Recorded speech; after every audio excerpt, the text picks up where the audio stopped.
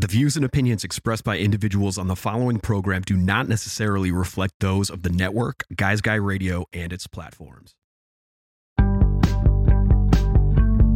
It's Guys Guy Radio. Here's your host, Robert Manny.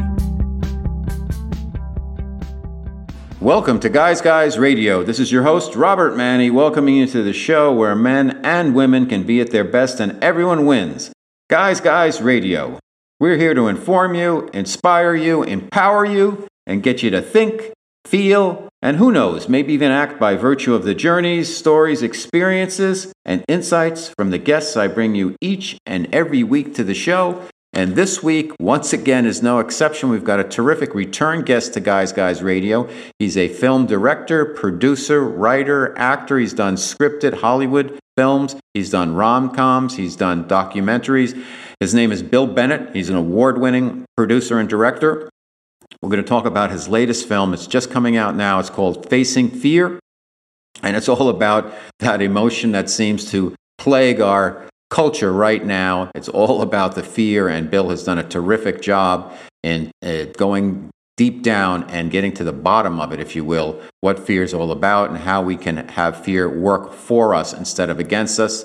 His previous film that really put him on a bigger stage and bigger platform is called PGS, Personal Guidance System, all about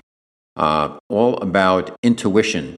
And he's going to do a series of 5 films. And these are the first 2. The latest one, once again, is called Facing Fear.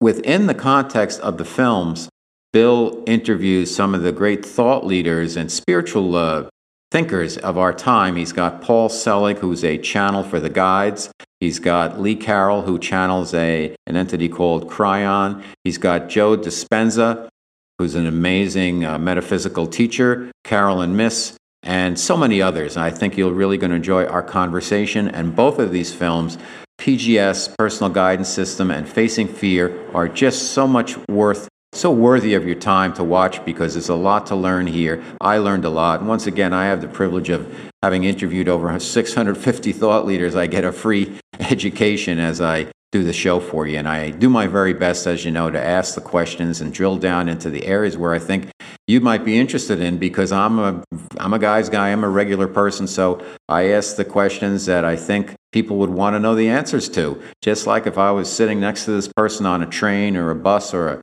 an airplane or sitting in a bar next to them or whatever, I ask the questions that I think people would want the real answers to. A lot of common sense stuff. So thanks for coming along with me on this Guys Guys Radio ride. We've been doing it for a number of years now. We're approaching 550 shows, and it's just been an absolute blast, and we've got a lot more great guests on the way.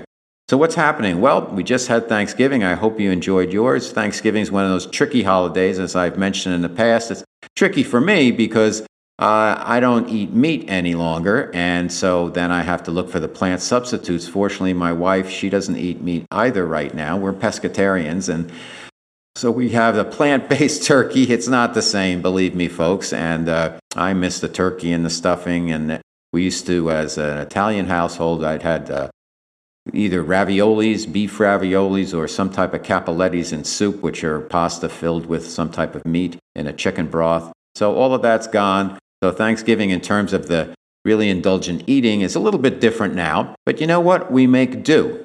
We have substitutes. There's plant-based meat. I kind of like it. I know there's a lot of different opinions about it, but you know, to me, it's like, remember when Diet Coke came out, and everybody's like, "Oh no!" And then people started drinking Diet Coke, and it really just had a replacement. You went through the same ritual. You got that cold can of soda. You cracked it open. You heard that psst, effervescence. You poured it over ice and had that beautiful sound, and watched the bubbles. And after a while, Diet Coke for a lot of people became the same thing as drinking a traditional Coke. And I think it's the same when you adapt from being a non-meat eater from a meat eater to a non-meat eater, and you just go through the rituals. And half of it is about the rituals. I know for drinking, I haven't touched alcohol in now over 2 years, and although I miss it, I can replace it with the ritual without the alcohol. So I'm actually better off because I'm not getting the questionable, how can I call it, the ingredient of alcohol, if you will, and what that can do to some people, and it's replaced with just the ritual of opening up some type of a bottle or a can. There's a lot of great non-alcoholic beers, so I enjoy that over the holidays. There's now alcoholized wine. It's a little bit different. It's not like it's not like you're having a fantastic Pinot Noir, but you're opening a bottle, you're pouring a glass, and mentally it kind of seeps down into your subconscious telling you, oh, you're having drinks. And even after you have 2 little glasses of this kind of non-alcohol wine, you're telling yourself, oh no, I better not have a 3rd glass. It's just inside of you based on the ritual. There's also a line of non-alcohol spirits called Ritual that are actually pretty good. There's a rum, and they have a gin and a tequila, and I think a bourbon. I've had the tequila and the rum, and the rum's pretty good. You can actually drink it on the rocks. The others you have to mix. So there's some trade-offs, but you're going through. You can make mocktails out of them, and the point is we can adapt and we can learn. And along the way, for me at least, making that change has helped me get through the holidays because there's so much indulgence in terms of drinking and eating and all that kind of stuff. And the first couple of years that I went through that, I was a little bit like, oh my goodness, this isn't the same. But you know what? It can be the same. You just have to make a couple of adjustments. You turn the dial a little bit and you're all good. So I hope you had a good Thanksgiving. I hope you're ready for all the holidays in December and leading up to New Year's. And just get ready because it goes fast and there's usually a lot of commotion, a lot of parties, a lot of getting together.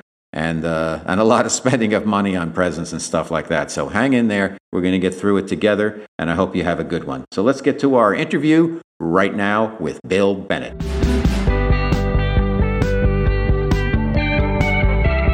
It's Guys Guy Radio. Okay, Guys Radio, the guest portion of the show. We've got a fantastic return guest. His name is Bill Bennett. He's an award-winning filmmaker and author. His home country of Australia, and that's where he's visiting us from today. He's won the equivalent of the Oscar in the Australian Film Institute Awards for Best Film, Best Director. He's been nominated 12 times. His documentary work has been awarded with 2 Logies, Australian television's highest award. He's had 2 feature films and an official selection at the Cannes Film Festival. He's won Best Picture at the Karlovy Vary, Palm Springs, and Hawaiian Film Festivals. He's done an amazing job in terms of he's got scripted films, fiction. He's got scripted documentaries. He's got books, a series of books through Penguin and young adult novels. Palace of Fires is 3 of those. His producing partner, he works with often Jennifer Clough. They've got several films and TV series in developments. And just Bill is an amazing guy. He recently did a film called GPS about intuition, and he did a wonderful job with that. And his latest project that we're going to talk about mostly today is about fear. And so I'm thrilled because it's a topic that's on everyone's mind all the time because it's really something that's been perpetrated and put upon us by the media just constantly. And it's all about fear these days. So my special guest returning to Guys Radio is Bill Bennett. Welcome back to the show. Lovely to be here. Thank you. So you're a storied filmmaker and novelist. How did all of your creative path begin? What was the start of that? What inspired you? Did it come from when you were a boy, when you studied in school? Where was the tipping points for you? The inciting incidents? Oh, crikey, Robert. I tell you what, I was at my mother's place. She's 95. She's still alive. And I was trawling through her photo albums. You do that at this point in her life, when you're wanting to kind of get sort of a retrospective of things. And I was looking through some old photo albums, and there was a photograph of me. I must have been about 5 or 6 years old with a box Brownie camera. And I thought, my goodness, even at that age, I had an interest in photography. And I did. I grew up loving cameras, loving the technical aspect of photography. At quite a young age, I built a darkroom in an underground room at our house when we were living in Brisbane in Queensland. I was doing my own processing. Through school even, I was photographing and writing stories, basically working as a freelance photojournalist, submitting to magazines, getting them published, that sort of thing. So that went through into my university years. I paid my way partly through university by doing freelance journalism. So it just, I just loved photography. I loved images, and I loved writing, and so filmmaking kind of came as a consequence of that. It almost came as a revelation that I could combine my love of writing, my love of photography into something like that. But Robert, I got to say, my next birthday is 70, so I grew up in Brisbane in a very conservative environment in the 70s, really, and the prospect of being a filmmaker or a film director was kind of equivalent to the prospect of being an astronaut. There was there was no film schools, there was no career path, there was nothing. I just had this desire to tell stories through photography and writing, and it was as simple as that. And your very first written piece of work and your very first film. Tell us about those, what you learned, what the process was like. How did you deal with questions about the work? What did you learn from your own experience in terms of how to do the work? Well, I started off studying medicine. In fact, at university, I did 2 years of medicine and bailed out of that because I just knew intuitively that I was not cut out to be a doctor. At the time, I was working as a photojournalist freelance, and that was my real love. And so I switched my course across to journalism. I quickly got picked up by the ABC, Australia's equivalent of the BBC, if you like, and was trained by them. It turned out to be the best training possible for a journalist. Over a period of 10 years, I started off as a news reporter, moved into current affairs, then moved into documentaries. And while I was a documentary maker, I picked up this extraordinary story from the front page of a newspaper in Australia here about a street in which Vietnam veterans were dying. And the story centered on one Vietnam veteran in particular who believed that there was a causal relationship between Agent Orange and the cancer that he had developed. And he took the government to court. And he ended up dying through this cancer, but his wife took the fight on his behalf. She continued, ended up winning, and it became the first time in the world that a Vietnam vet had proven to a court that Agent Orange caused death through cancer. Anyway, I thought, wow, this is a great story. So I sent a researcher out to do research. She came back and she said, Bill, you got to make this film. You just simply got to make this film. So I then spent several months with this widow out in this street where this all happened. And I came up with this script, and no one wanted to finance it, of course. I couldn't get any government backing. I couldn't get, anything. So what I did, I was just determined to make this film. So what I did is I heard that sugarcane prices were high in Queensland, and that the sugarcane farmers had excess cash, if you like. And so I just went up and down the coast, knocking on doors until I raised enough money from sugarcane farmers to make the film. That is amazing. And what kind of deals did you make with them? And you don't mind my asking, where they would get something back when the film came out, or how did you get how did you work? Yeah, there were at the time there were certain tax breaks available, but I had no track record. This was my first feature film. It's a pretty kind of downer of a subject. It's not like a romantic comedy or a thriller or something like that. Like it's a serious social issue film. I printed up some brochures. The only thing that I had to trade off is that I'd done a documentary, a dramatized documentary a year earlier, and it had won the Sydney Film Festival award for best documentary. That was the only thing that I had to trade off. But, when you're talking to a sugarcane farmer, halfway up the coast of Queensland, he doesn't care about that. Right. He doesn't care about that. I mean, look, in the end, I discovered one really important thing, and that is that people invest not so much in the project, but they invest in you.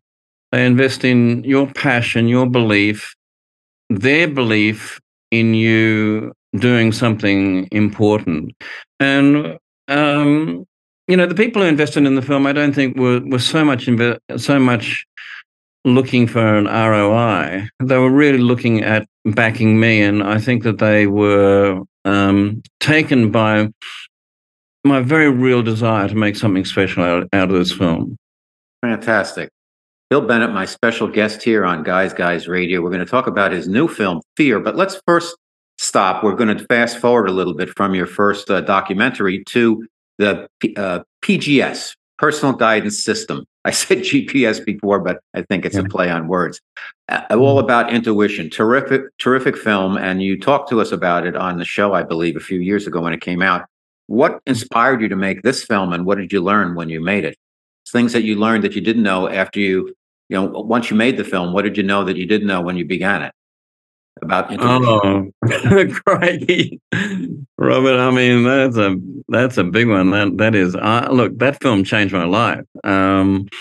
So, see, what happened was this. My career as a filmmaker started then to take off, and I ended up doing a lot of big movies. I did a romantic comedy with Sandra Bullock in Hollywood for Warner Brothers. I was doing really big stuff. And on this occasion, I was in New Orleans doing a thriller with Burt Reynolds. I had to go to the airport early one morning before dawn to catch the first flight back to Los Angeles.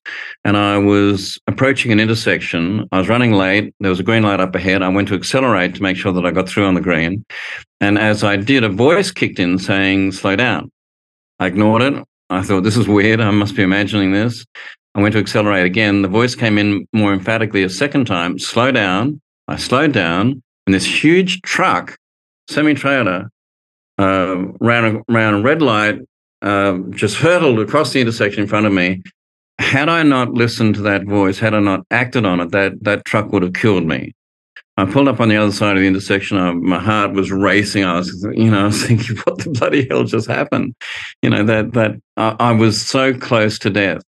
And basically, that kind of prompted me then to spend the next 10 years, I'm not joking, it was 10 years, researching intuition and trying to understand what happened to me.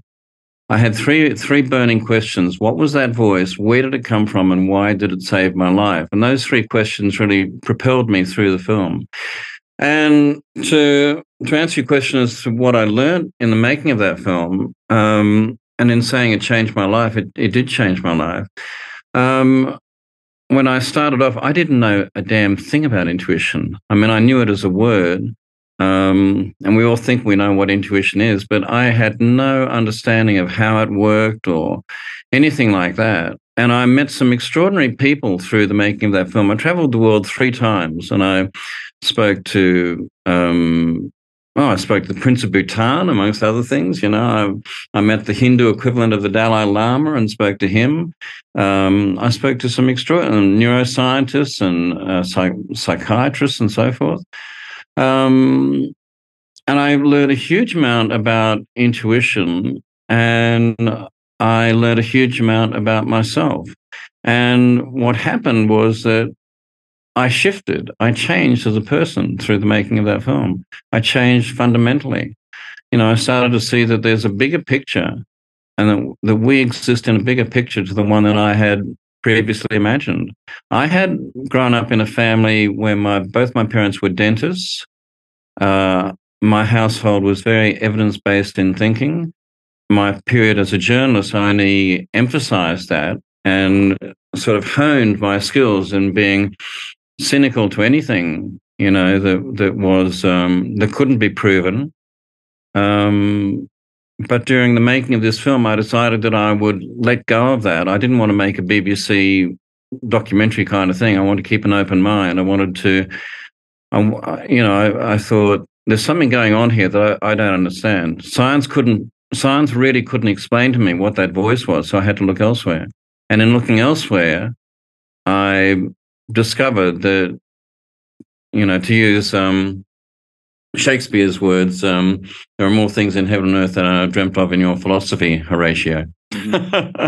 Well, it's amazing. I had my own situation similar to that. I had which I didn't know about, but I had this massive appendicitis attack 2.5 years ago, and I was laying on the floor in my bedroom, and my life force started to leave my body, and I got a message in my head, and it said, "Don't drink alcohol." I pulled myself back in my body. I went to the hospital. They did an appendectomy on me. I didn't know what was wrong with me. And I never drank alcohol after that. I didn't have an alcohol issue, but I heard that voice and I followed it because I figured it was there to tell me something. I have no idea where it came from. And I just figured, you know what? If it made itself so available to me, there's got to be more than meets the eye here. So, and I know there is, so I might as well listen. And I did. So similar situation. And did it save my life the way your life was saved? I don't know, but I don't think it hurt because I think I'm a lot more clear now. I don't really need alcohol and as a social lubricant or anything like that. So, and it's a very different experience when you're socializing and all, and you don't drink. And I worked in the distilled spirits business and the wine business for many years. So it was a big change for me, but I listen. So do you listen now to your intuition, Bill? I do, absolutely. And it's really interesting, Robert, because now when I look back on my life and I see major turning points in my life, I realize that intuition had a role to play. There are times when I acted on the intuitive nudge that I got and things worked out. And there were times when I ignored that intuitive voice or prompt and things didn't turn out. In fact, things got really kind of ugly. And I can see that now with some clarity. What was interesting in making this film is that we screened it theatrically in cinemas around Australia and around America. And for many of those screenings, I attended and did Q&As. And then after the Q&As, people would come up to me and they would say, "You know what, Bill? This validates what happened to me." And then they would tell me their particular story about how a voice or an intuitive prompt saved their life. Interestingly, the majority of the stories were always car-based or road-based or, I mean, I remember one person telling me a story about how they were about to step off on a street, a road, with crosslights, pedestrian crossing, and the light turned red, the walk signal came on, they're about to step off, and a hand came out of nowhere and pulled this person back, so that stopping this person from stepping off into the road. Car, boom, went right through. Had that person just stepped off as they were going to, they would have been killed by that car. Looked around, no one behind them. What was that hand? These sort of stories. And these people don't come up to me and spin me a line. I mean, you look into their eyes and they're telling you what happened. And this happened time and time again. And what I realized was that what happened to me in the car with that voice wasn't unusual. It wasn't freakish. It wasn't, it wasn't exceptional. This sort of thing happens all the time. It's just that most people don't talk about it because they're embarrassed to. They're embarrassed that people will think they're crazy or, going nuts or whatever. So whilst these people said it validated their story, they're coming up to me and telling me this stuff validated my story as well. Mm-hmm. That's amazing. So since then, do you go out of your way now to listen more? Are you more present that way in terms of being able to receive this type of message? Or do you just continue to go on your path, and if things come up, you're more aware that that might be my intuition giving me some information again? Yeah, it's more the latter than the former. It's not that I necessarily have my radar spinning at a higher rate, but I do make decisions now. There's no doubt that I make decisions now intuitively rather than rationally. So if something if something doesn't feel right, and I understand that just that thing of like, this feels right, this doesn't feel right. This person feels like somebody that I could work with. This person doesn't feel like somebody I could work with. That kind of thing. I trust that now. I trust it absolutely. And I know that it is part of what I call my personal guidance system, PGS, working to guide me in the right direction. What I learned, Robert, was this, and that is that intuition has two functions. Its primary function is to keep us alive. That's its number one function, because we can't fulfill our purpose in this lifetime if we're dead. So number one, intuition tries to keep us alive, and hence that voice. You're working in. I found it interesting that you're working in the wine and spirit industry. That your intuition said no more alcohol. You don't know what was down the track for you, but exactly. You trusted that. Yeah. So the number one function of intuition is to keep us alive. The second function is to keep us on our path and our path through life. And but most people don't. Most people ignore that, and this is why we end up with so much unhappiness and depression and people getting sick and stuff like that. It's because they haven't followed their intuitive path. That they end up in jobs that they hate. They end up in relationships that just aren't working. They go into business ventures that end up collapsing, and it's because they haven't followed those intuitive nudges that were there saying, no, do not undertake that business. Do not go into a relationship with this person. Do not make that investment decision. Most people follow common sense. They follow logic. They follow advice from other people. They don't follow their heart. They don't follow their intuition. And consequently, like I say, there's so much illness. There's so much unhappiness. People feel unfulfilled. They get to a certain point in their life, and and it's one of the reasons why the suicide rate is so high, I think. Let's take that. Let's walk across that bridge now and take it all the way to the next movie, the new movie, Fear, because I believe there's a relationship. And just one little bit of punctuation on the personal guidance system. I think that sometimes people don't trust their intuition because they're not sure if it's intuition or not. There's a lot of mental chatter, and we are overloaded with information and data. And I think people don't trust the information that's coming in because they think, what am I, just talking to myself? It's something like when you start to meditate, it takes a while for you to quiet your mind down and allow spirit or whatever to come in and have that type of connection there. But let's cross the bridge to it. Just on that, Robert. What I've discovered is this: intuition comes in clear and without an agenda. There's nothing attached to intuition. It doesn't seek an outcome.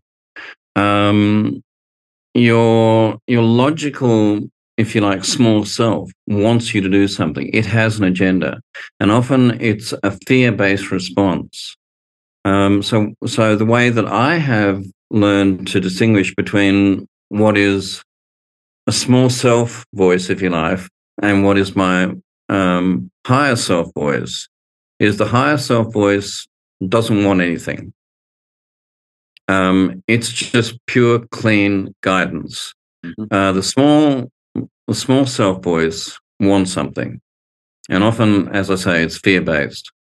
That's beautifully stated, and that's a perfect segue. I'm with Bill Bennett. We're talking about his new film, the award-winning documentary filmmaker, Bill Bennett. We're talking about Fear, the new film. Tell us about what was the inspiration for this topic.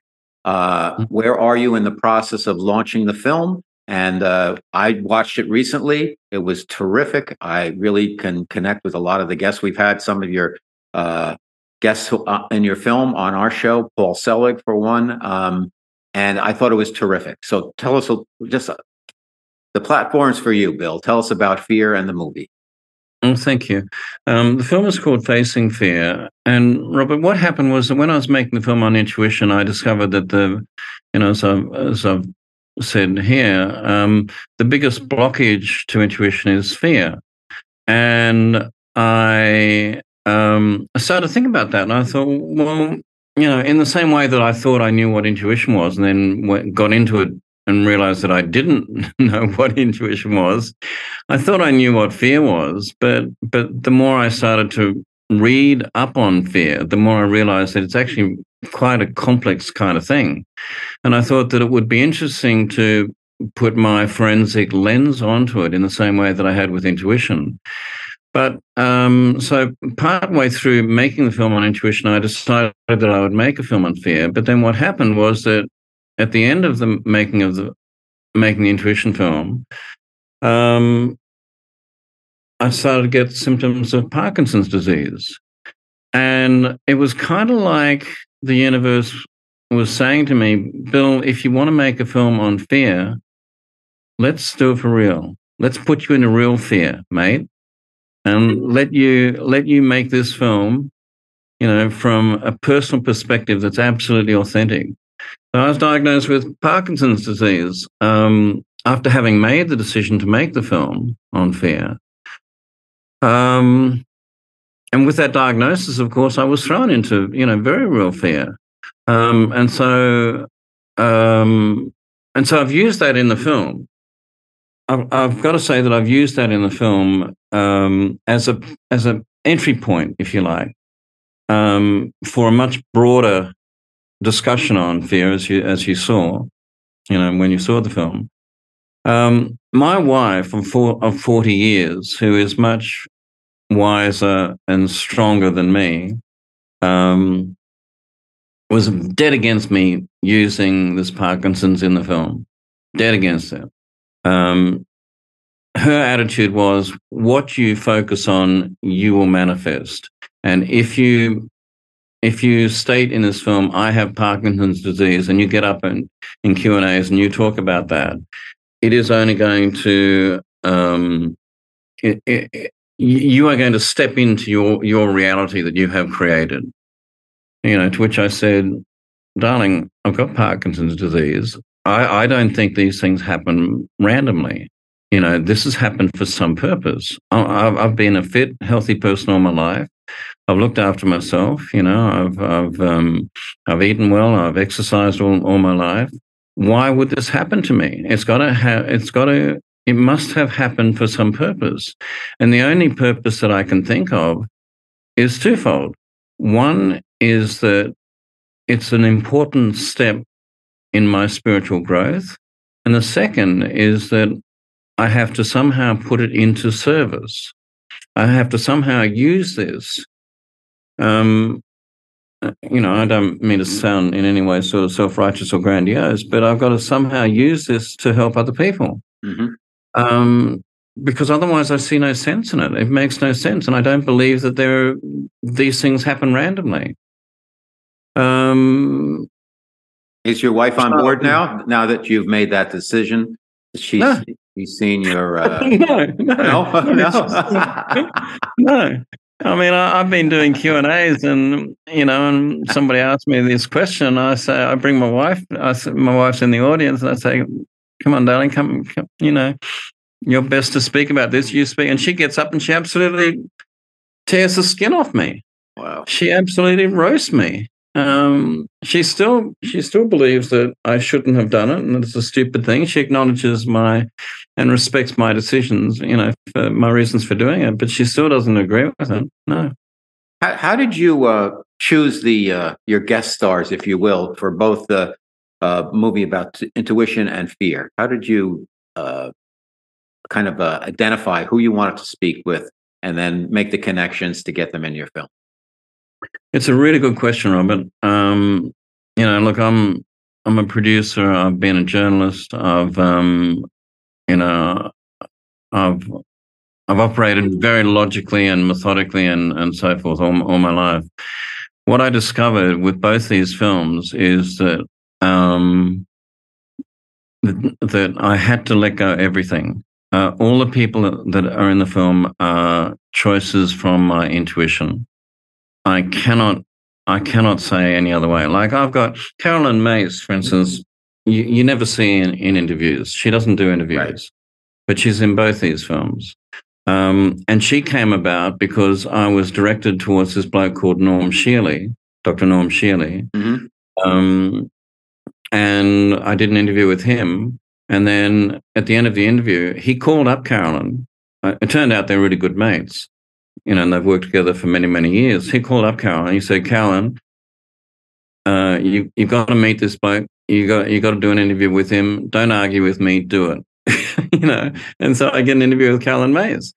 And it kind of happened like that. With Paul Selig, Paul is in both films again. Right. And I'd finished filming all of the interviews for PGS, and I was quite interested in the process of channeling. And I'd gone onto Amazon to look for books on channeling.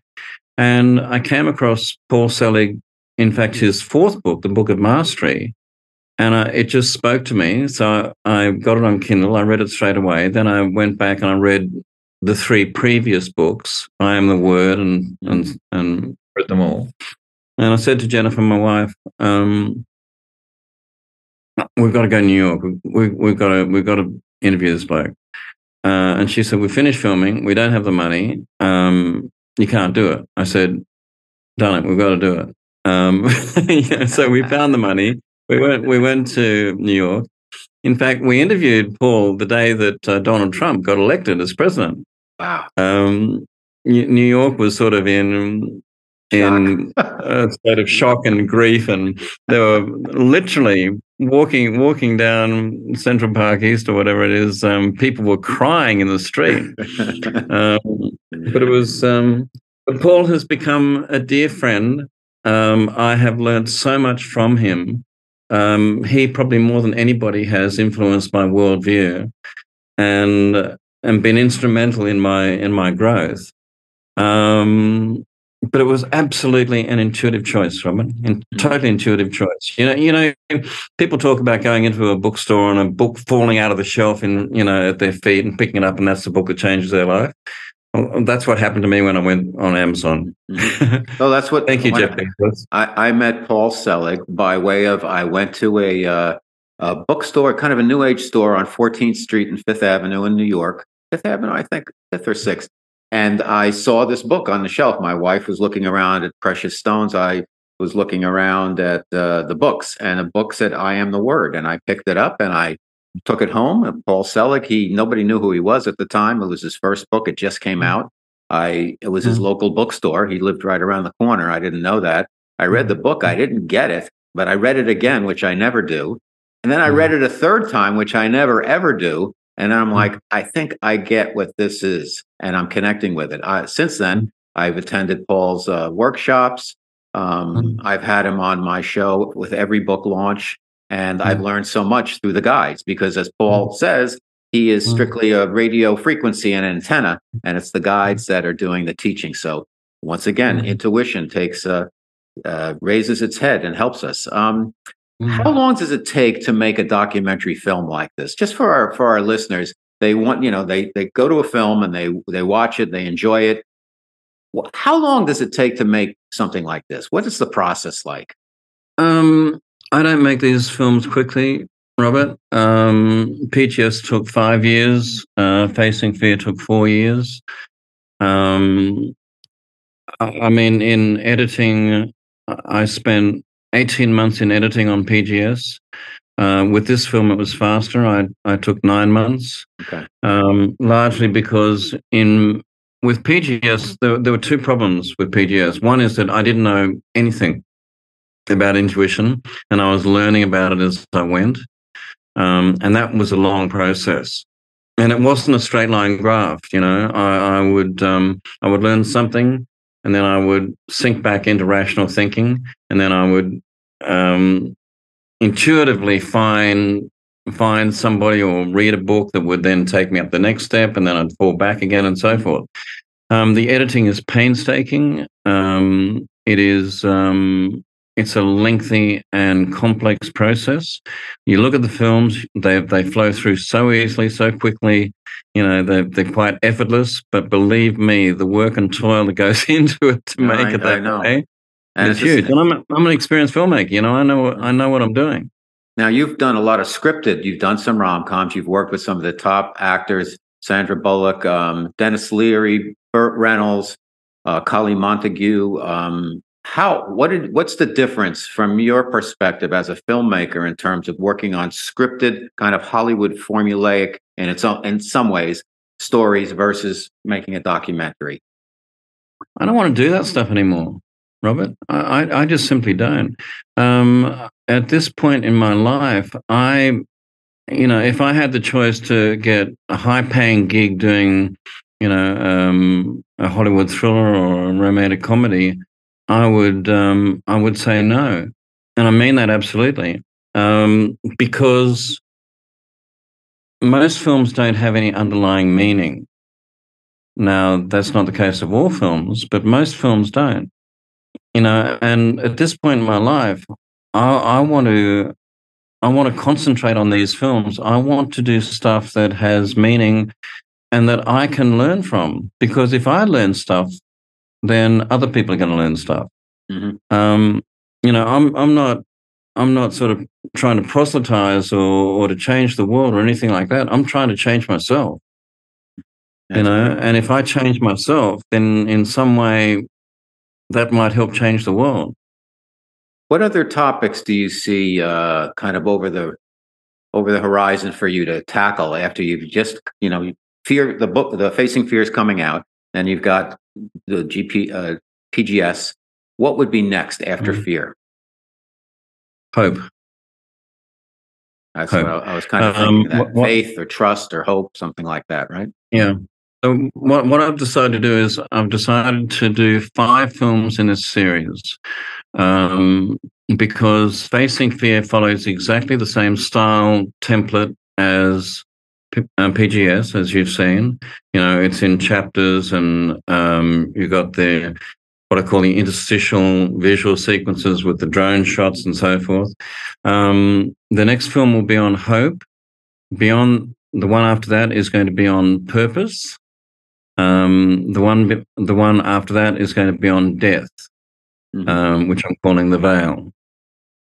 So intuition, fear, hope, purpose, and death, and they're all interwoven. They're all exploring the soul journey, if you like. The journey of the soul.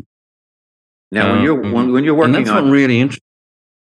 When you're working on the bill, I'm sorry to interrupt. Are you going to, with these next 3 films, you're going to work on them concurrently, or are you going to do Hope and then the next 2, or do you shoot it all and then parse it into 3 separate stories? How do you approach that from a creator's point of view? It's a really, really good question. I'm really struggling with that at the moment, Robert. I mean, ideally, what I'd like would be a big chunk of money so that I could go and shoot the 3, because there'll be people that will be common to the 3 films. Like, for instance, Paul has agreed to be involved in the next 3 films. Lee Carroll has agreed to. But there'll be other people that will be specific to each individual film. For instance, I really want to try and speak to Brené Brown about hope, for instance. I'd like to speak to Sir Richard Branson about purpose. So there are people that I'll be targeting. I'm hoping that I'll be able to speak to Michelle Obama about hope. Ideally, I'd like to have a chunk of money, being $2 million to do the 3 films, and be able to do that. But when it comes to the editing, I'm just simply going to have to focus on one film at a time, because it does require that level of focus and intensity. But, if somebody came to me tomorrow and gave me a check for $2 million, then what I'd do is I would go off and shoot the 3 films. And then I would look at putting the films out 3 years in a row. So, the film on Hope would be 1 year, then the film on Purpose would be the next year, and then the film on Death would be the year after. Wearing the different hats you've worn and you continue to wear, Bill: writer, producer, director, talent, novelist. What brings you the most joy? Oh, that's another good question. I love doing these films. I got to say, look. I love being behind the camera, and I love. And you saw both films have extraordinary cinematography. You know, they're stunning looking films, and I enjoy that aspect of it. But look, in the end, I'm a writer, and there's nothing gives me more pleasure than just sitting in a room by myself with a laptop writing. I'd like to get these 3 films done, and then I'd just like to just concentrate on my writing. Mm-hmm. Yeah.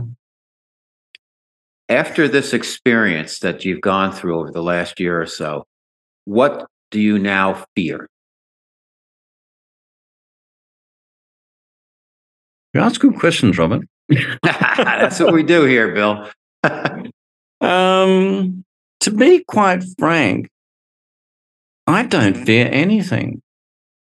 I really don't. I mean, look, if somebody burst into the room here with a knife, and went to stab me, I would have a survival fear. Sure. There's no doubt about that. That's bolted into my DNA. It's bolted into everyone's DNA. But in terms of the fears and anxieties and stresses that used to plague me, I don't have them anymore. And I've come to realize one really crucial thing, and that is that all fear in some form is based on loss. Now, I haven't found a fear yet that is not based on loss. And when this first occurred to me, and I've not read this anywhere, and no one's told me this, or this just kind of come from my trying to understand exactly what fear is and where it comes from. Fear of death is loss, of course. Fear of lack of money is loss. I mean, you can go through them, peel it back. It's all based on loss. And what I came to realize is if I could come to terms with my fear of loss, then I could pretty much rid myself of fear. And so that's what I've done. I've just gone, right, there's no such thing as loss in the universe. There is no such thing of loss in the universe. And if you really truly believe that, then the fear just dissipates. It just goes away. Very, very well stated. Bill Bennett, my special guest on Guys Radio. The new film is Facing Fear. Also check out the PGS, Personal Guidance System. He's done a trilogy of young adult books. He's done scripted rom-coms, all kinds of Hollywood films. And he's just an amazing talent. And I can say it's an honor to have you on the show again, Bill. And best of luck with Facing Fear. Tell everybody where they can find your work, including the new movie. Thanks, Robert, for saying that. My website is Bill Bennett, BILLBENNETT. Oh, sorry, you Americans don't say double N's, do you? You say NNETT. I learned that. .com.au, AU is for Australia. Facing Fear is going out theatrically in cinemas. We're doing pop-up screenings around America starting January the 18th. We premiere at the San Rafael Film Center in the Bay Area of California on January the 18th. We then do pop-up screenings all around the country after that. Eventually it'll be online. And in terms of PGS, that's available on Amazon, iTunes, Google Play. Palace of Fires, as you say, has been published by Penguin Random House. It's available on Amazon, I believe. And I've done another book called The Way, My Way. It's my book of walking the Camino. Mm-hmm. And it's been very popular. That's on Amazon as well. Fantastic. Well, keep up the good work. God bless you. And thanks for being our guest once again on Guys Radio. Bill Bennett, everybody.